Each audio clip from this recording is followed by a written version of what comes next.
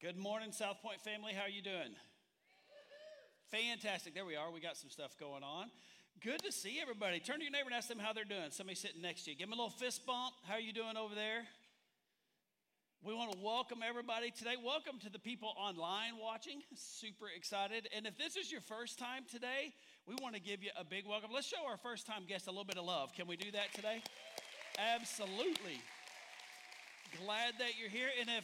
And if I've not met you, me and my wife, we are the lead pastors here at South Point, Scott and Jenny. And if we've not met you, hunt us up in the lobby afterwards and tell us your name and all of your important business, and we'll swap info, okay? We'll get to know you a little better.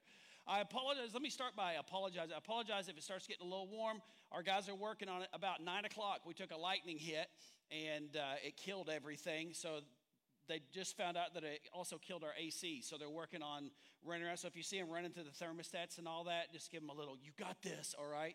And it'll help them out because they're sweating it big time trying to get the AC back up and going.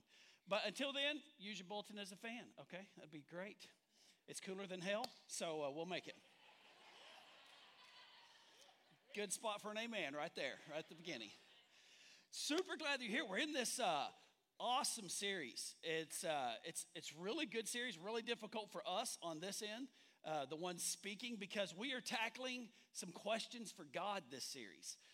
The first week we laid a foundation. We talked about, the 3 questions were, how do I know God exists? Is the Bible true or accurate, and can I trust it? And then thirdly is, what's the purpose of life? Aren't you glad you didn't have to give that one? Yeah. Give that speech, that message. Last week, we tackled maybe the hardest one of the whole series, I feel like. Why do bad things happen to good people? There's really not a definitive answer for that, but we gave some pieces to start answering that, gave us some insight into what God's word says, what we believe the answer is to that. And this week, we're talking about something that is incredibly important in your life.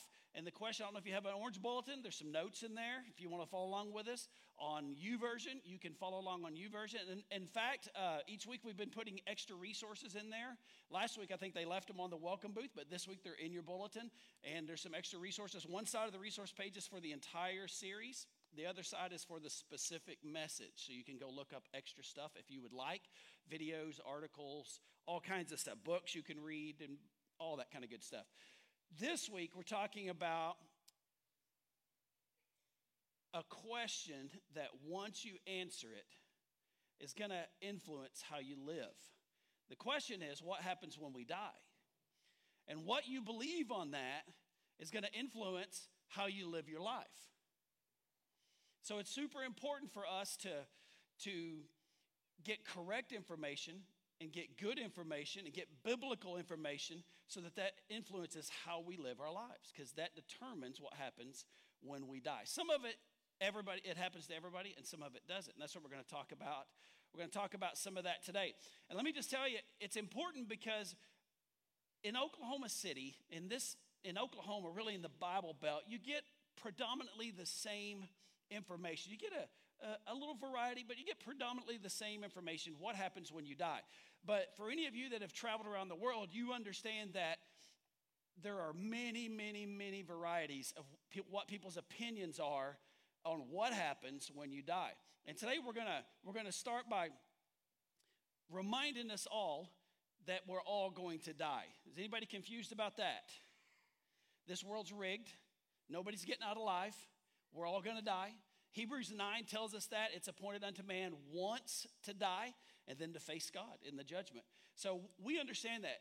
Our question today is what happens when we die? So I'm going to break it into a couple of pieces and we're just going to build up from there. The first one that we're going to talk about today is the body and the soul. All right? The body and the soul. When you die, the very next fill in the blank there, at death, your body and your soul, they separate. They don't stay together. Your soul doesn't go to sleep for a certain amount of time. Your body and your soul, they separate. The Bible tells us that. We get some good insight from God's word. 2 Corinthians 5:8 says this: yes, we are fully confident, and we would rather be away from these earthly bodies, for then we will be at home with who? With the Lord. Right? To be away from the body. In another version, I think the NIV says to be absent from the body is to be present with the Lord. And so it's given us glimpses, it's given us answers to what happens when I die. And we'll get into that more in just a second, but listen to Philippians 1 gives us another step. Paul is explaining to the Philippians a little bit of his dilemma. He says, for me, to live is Christ and to die is gain. And just pause there for a minute. Do you understand what? Paul understands what he's fixing to say about being absent from his body. Man, for me to live, I'm a Christian, for me to live is Christ. I'm going to live as Christ leads me to live, right? But I still, if I'm living, I still struggle with all the junk of this world. Stuff like we talked about last week. Bad things still happen to good people. I still struggle with that. But for me to live is Christ. But for me to die is gain. Why would he ever say that? Have you ever said that to anybody? You know, if I get killed, it's better. I've never said that. I've prayed many times, Lord, please don't let me die in this, all right? And Paul is saying just the opposite. For me to die is gain. And he goes on.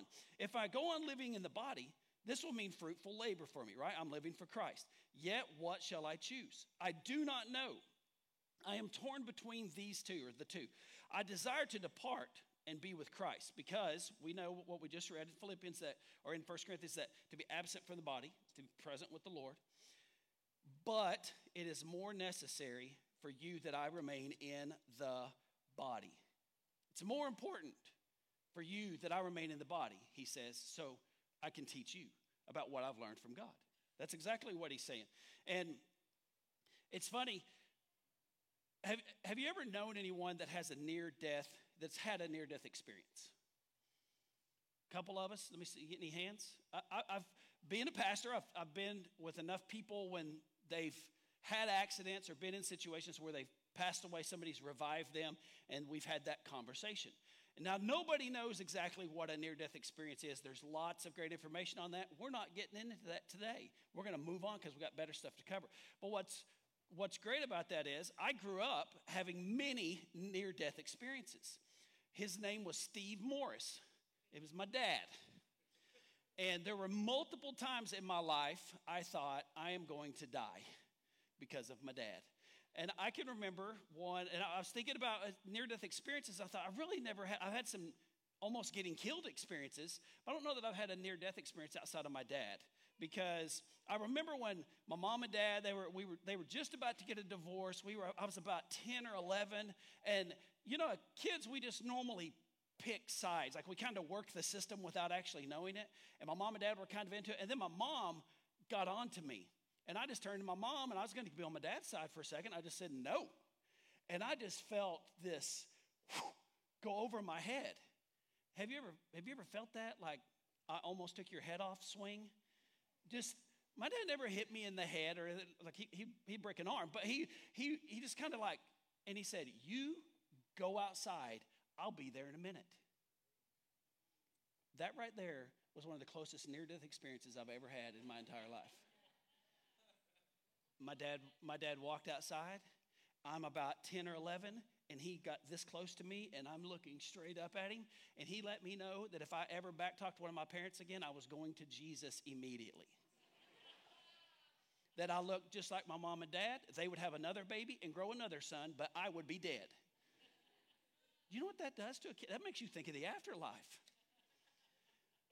And believe it or not, the reason I throw that in, it kind of forms your thinking, like, what happens after we die? What happens after we die? What do you, before we go to this next part, what do you believe happens when we die? You don't have to say it out loud. But what do you believe? Do you believe the body and the soul, they separate? I think that's a gimme. Most of us, I would say 90% plus, we believe the body and the soul separate. But here's where it gets fishy. Here's where it gets tricky. Then what? Then what? What happens after the body and the soul separate? So we're going to go a little deeper. Is it okay?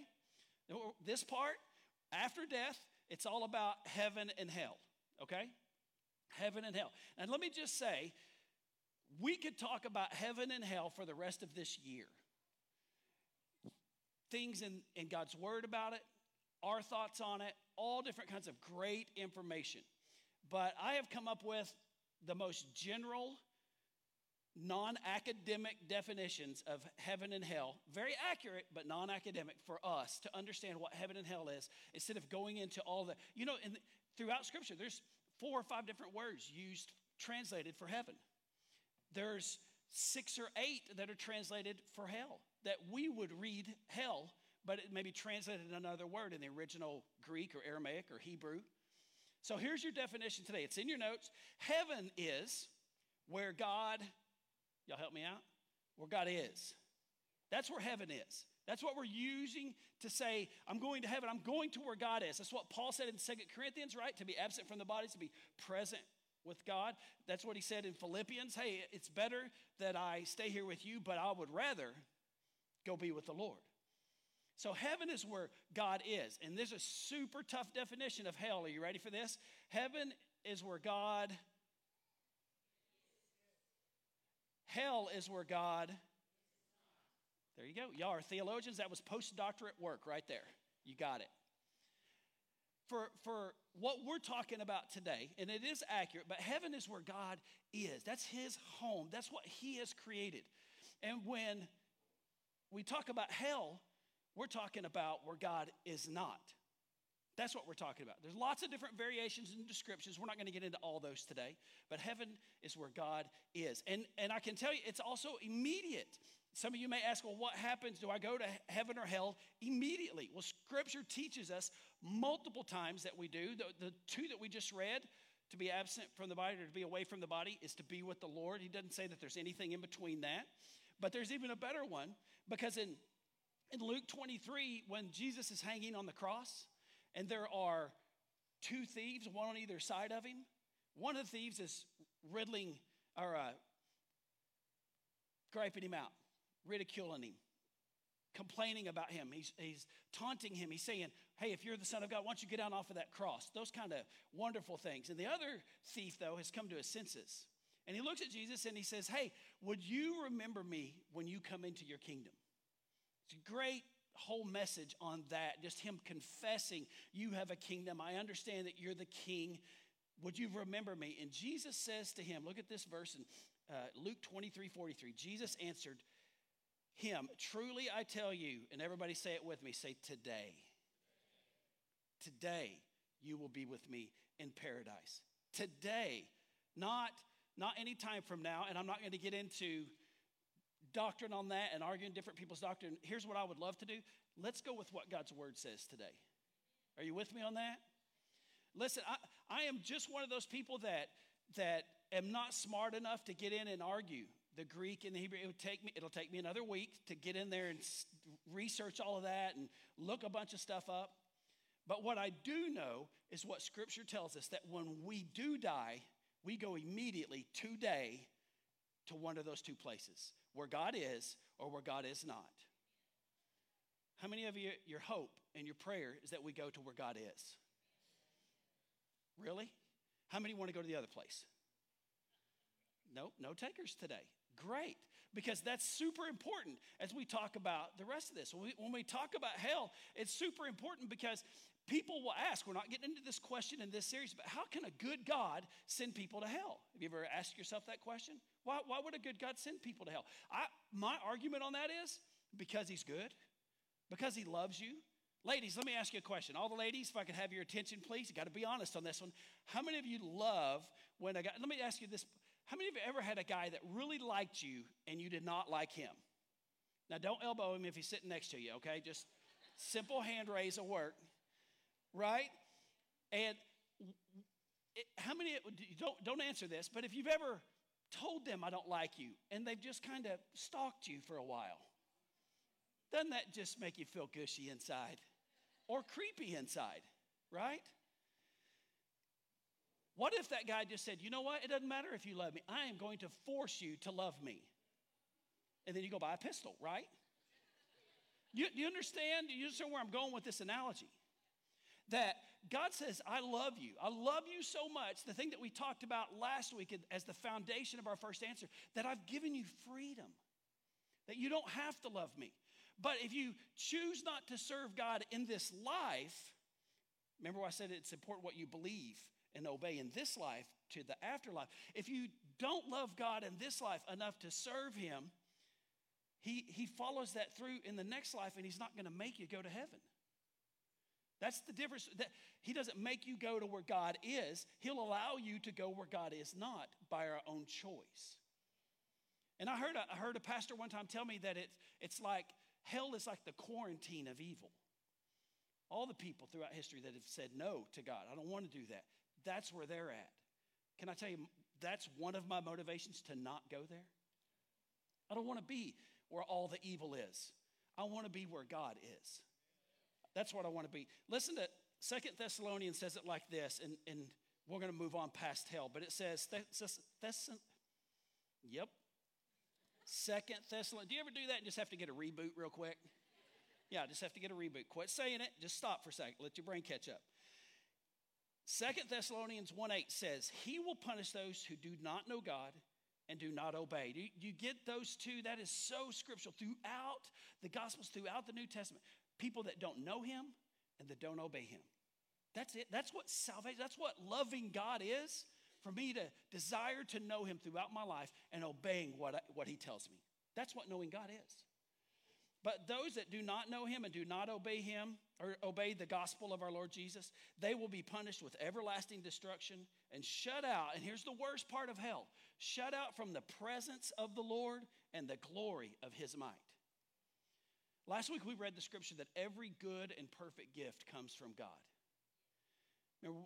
And I added to that, and I said everything else comes from evil. That's what hell is. It is lacking all good, because all good comes from God. Can I just say, as we move forward, I don't even want to talk about hell anymore. But as we move forward, my goal is to not just avoid hell. When I was growing up, I just wanted to skip hell. I wasn't for sure on heaven. But the second half of this message is the reason we chose this question today. Because if you understand this, I think it makes our decision to want to be where God is for eternity much more important. So number 3, the rest of this message is this.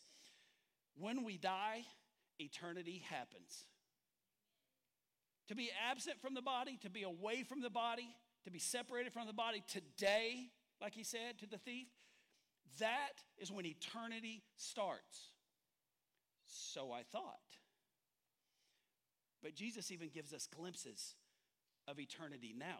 Listen to John chapter 5. This is the John that Jesus loved. This is the John that ran around with Jesus. He didn't have to go back and research Jesus. He heard it from Jesus himself. Very truly, I tell you, whoever hears my word and believes him who sent me has eternal life and will not be judged, but he has crossed over from death to life.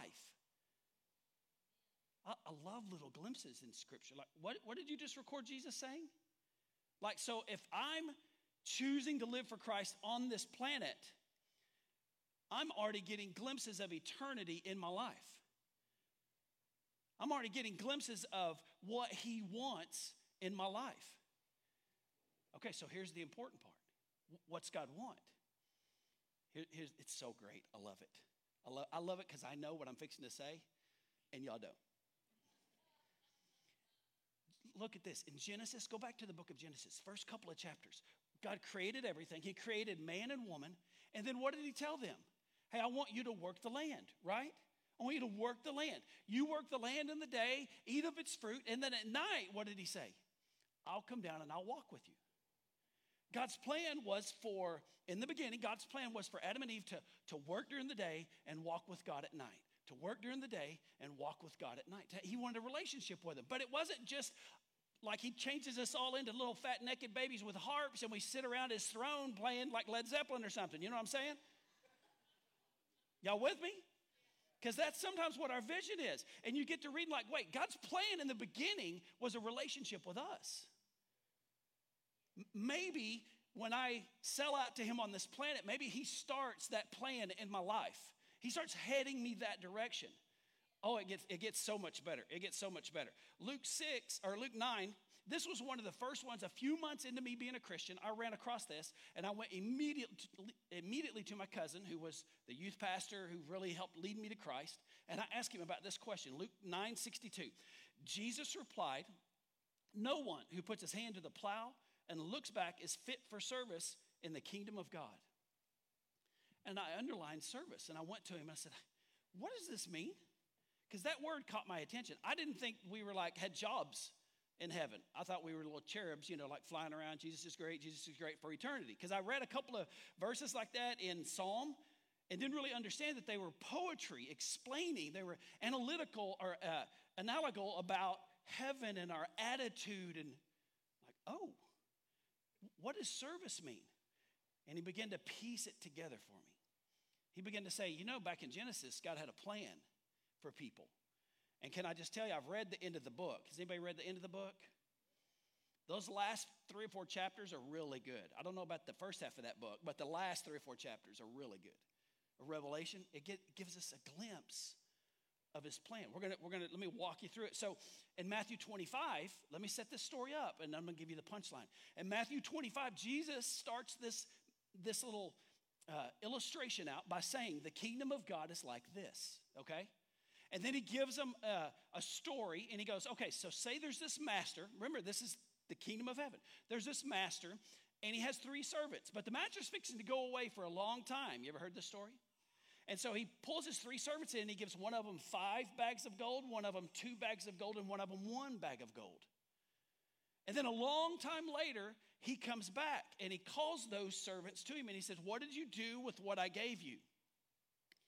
And he rewarded them according to what they had done, or some of them had not done, with their gold. And listen to what he says in Matthew 25:23, talking about the kingdom of heaven.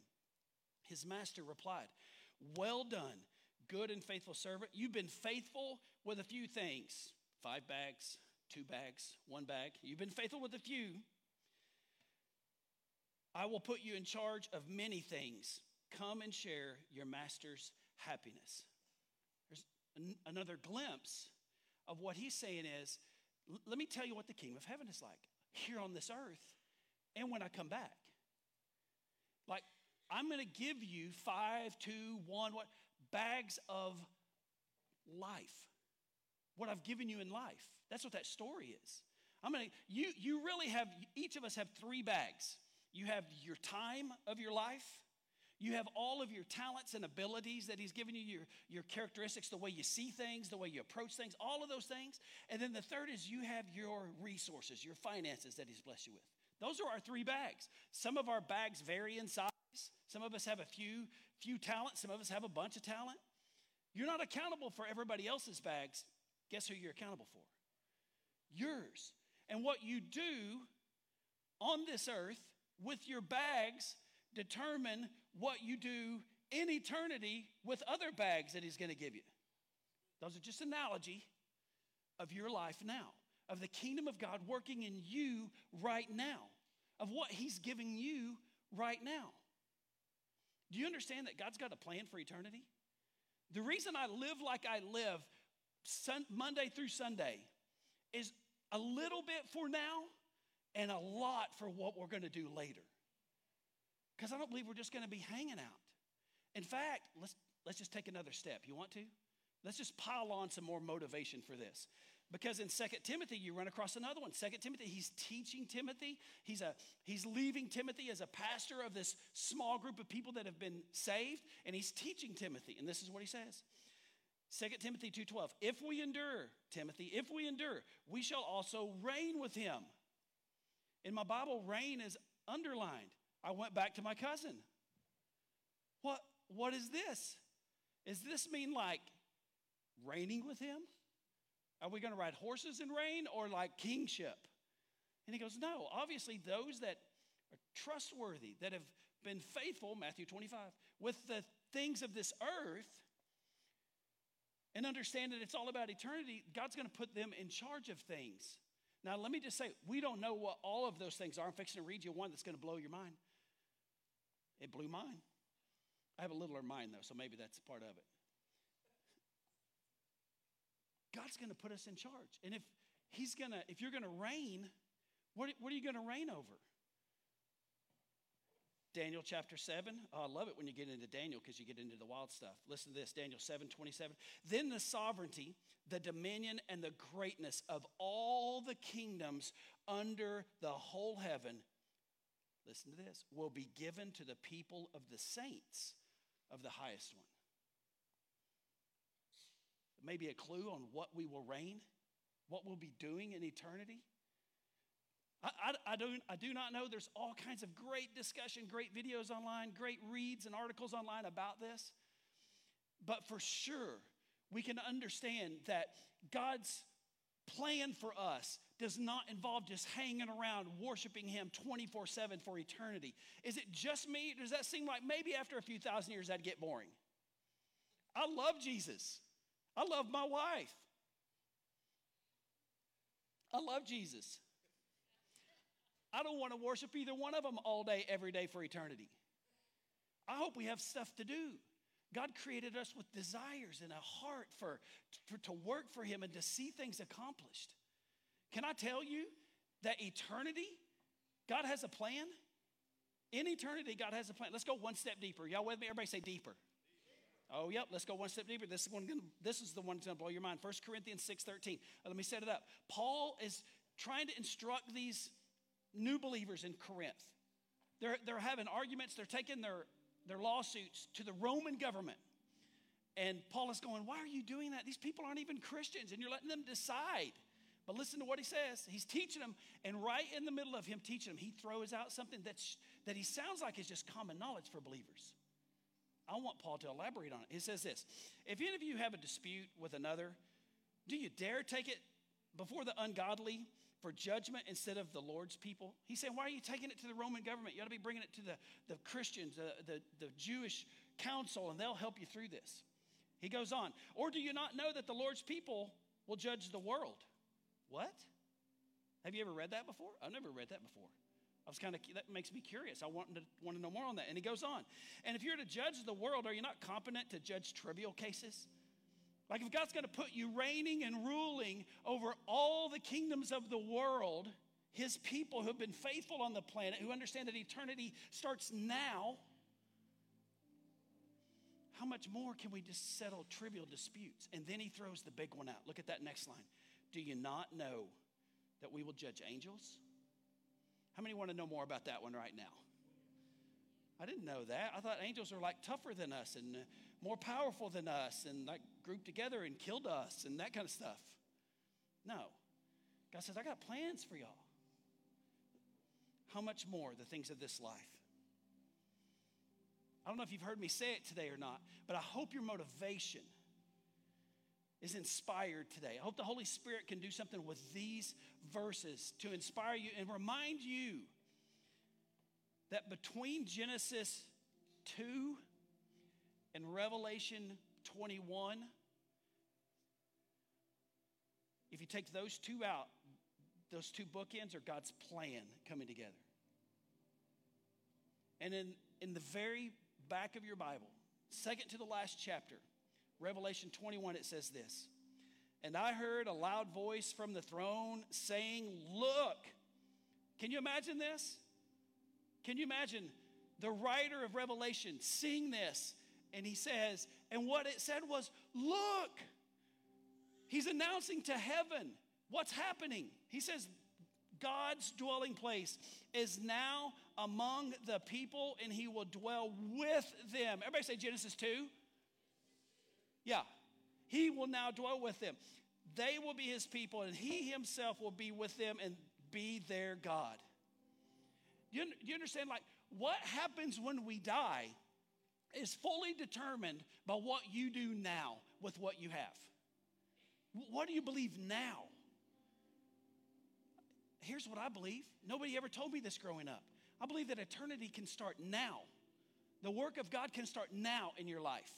Not when you graduate college, not when you get married, not when you're 75, not even when you die. That's just the next step. I want to go to be with the Lord and him give me a high five and go, you ready? And I go, yep, let's do this. Can we skip the cherub thing? Yeah, let's get to work, because since the beginning of time, Scott, I've had a plan that I want to be with my people. That we're going to work during the day and walk with God at night. Wouldn't that be awesome? That it's not going to be some distant thing that we're going to pray and hope that it gets there. That God's going to be with us. He's got a plan for our lives. What happens when we die? We get on with God's plan for our lives, depending on what you believe. if you believe now that God is honest and truthful, that Jesus is his perfect son and came to die for you, those are the essentials. If you believe that and you pattern your life around it, guess what? You are what they call a follower of the way. That's what they called it for the first 200 years. They weren't even called Christians. The follower of the way. Jesus said, I am the way, the truth, and the life. And nobody comes to God. Nobody gets to heaven except through Christ. We're going to talk about that more next week. Do all roads lead to heaven? But Jesus said, if you obey me, eternity can start now. If you'll follow me, eternity can start now. I'll start working what I want to do in you now. I'll start helping you invest that bag of talent now. Church, I want to live eternity now. This world has nothing for me. I'm like Paul. Like, yeah, if I could take my family, like I'd check out now. I love you guys, but I'm done. It holds nothing for me. I'm ready to get on with eternity. The more that I find pieces throughout Scripture, when people talk about eternity and what's happening there, the more that we piece those together and understand it's not just going to be some big giant Christian party, but we're going to have things to do in the universe and the galaxies and other dimensions. I want to be a part of that. I want to see what Jesus has planned. I want to walk with him. Amen? Where you want to go when you die? Where God is or God is not? That should determine every day of our lives now. Would you close your eyes and let me pray for you today? And first and foremost, before we pray anything else, with your eyes closed and just letting the Holy Spirit talk to you today, I want to pray first and foremost for somebody in this room, anybody in this room. If you do not have a relationship with Jesus, if you have not said, Lord, I believe in you and I'm going to live for you, can I tell you that there's no better day than today to surrender your life to him? No better day than today. I won't ask you to stand up, spin around, come down front. I'm not going to embarrass you because I believe that first step, sitting right where you are, is probably the most important step of your life. But I will ask you one thing. If you're serious, while nobody's looking around, will you let me know that today I'm going to invite Jesus into my life? I'm going to start living for him by just looking at me. Just give me a little wave, and it lets me know. You're praying for me today, Scott. You're praying for me today. I'm making that decision. If that's you, let me see your hand. Take a step of faith. Invite him into your life. Awesome. Awesome. Lord, first and foremost, we pray for these that raised their hand today, for these in this audience that are making a decision to surrender their life to you.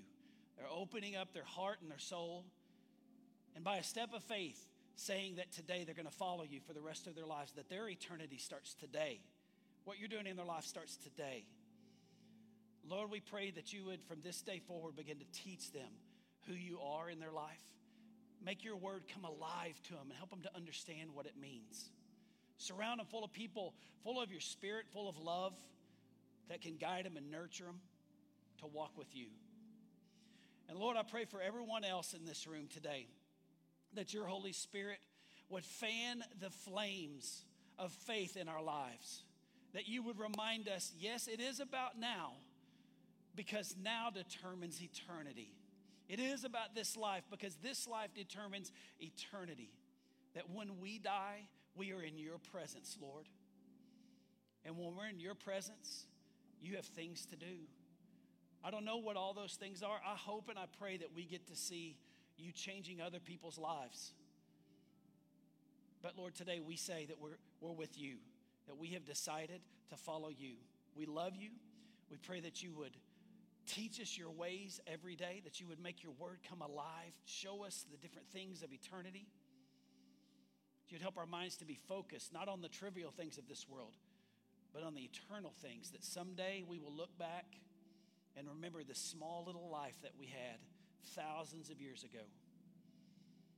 We say yes today, Jesus. In your name we pray. Amen. Amen.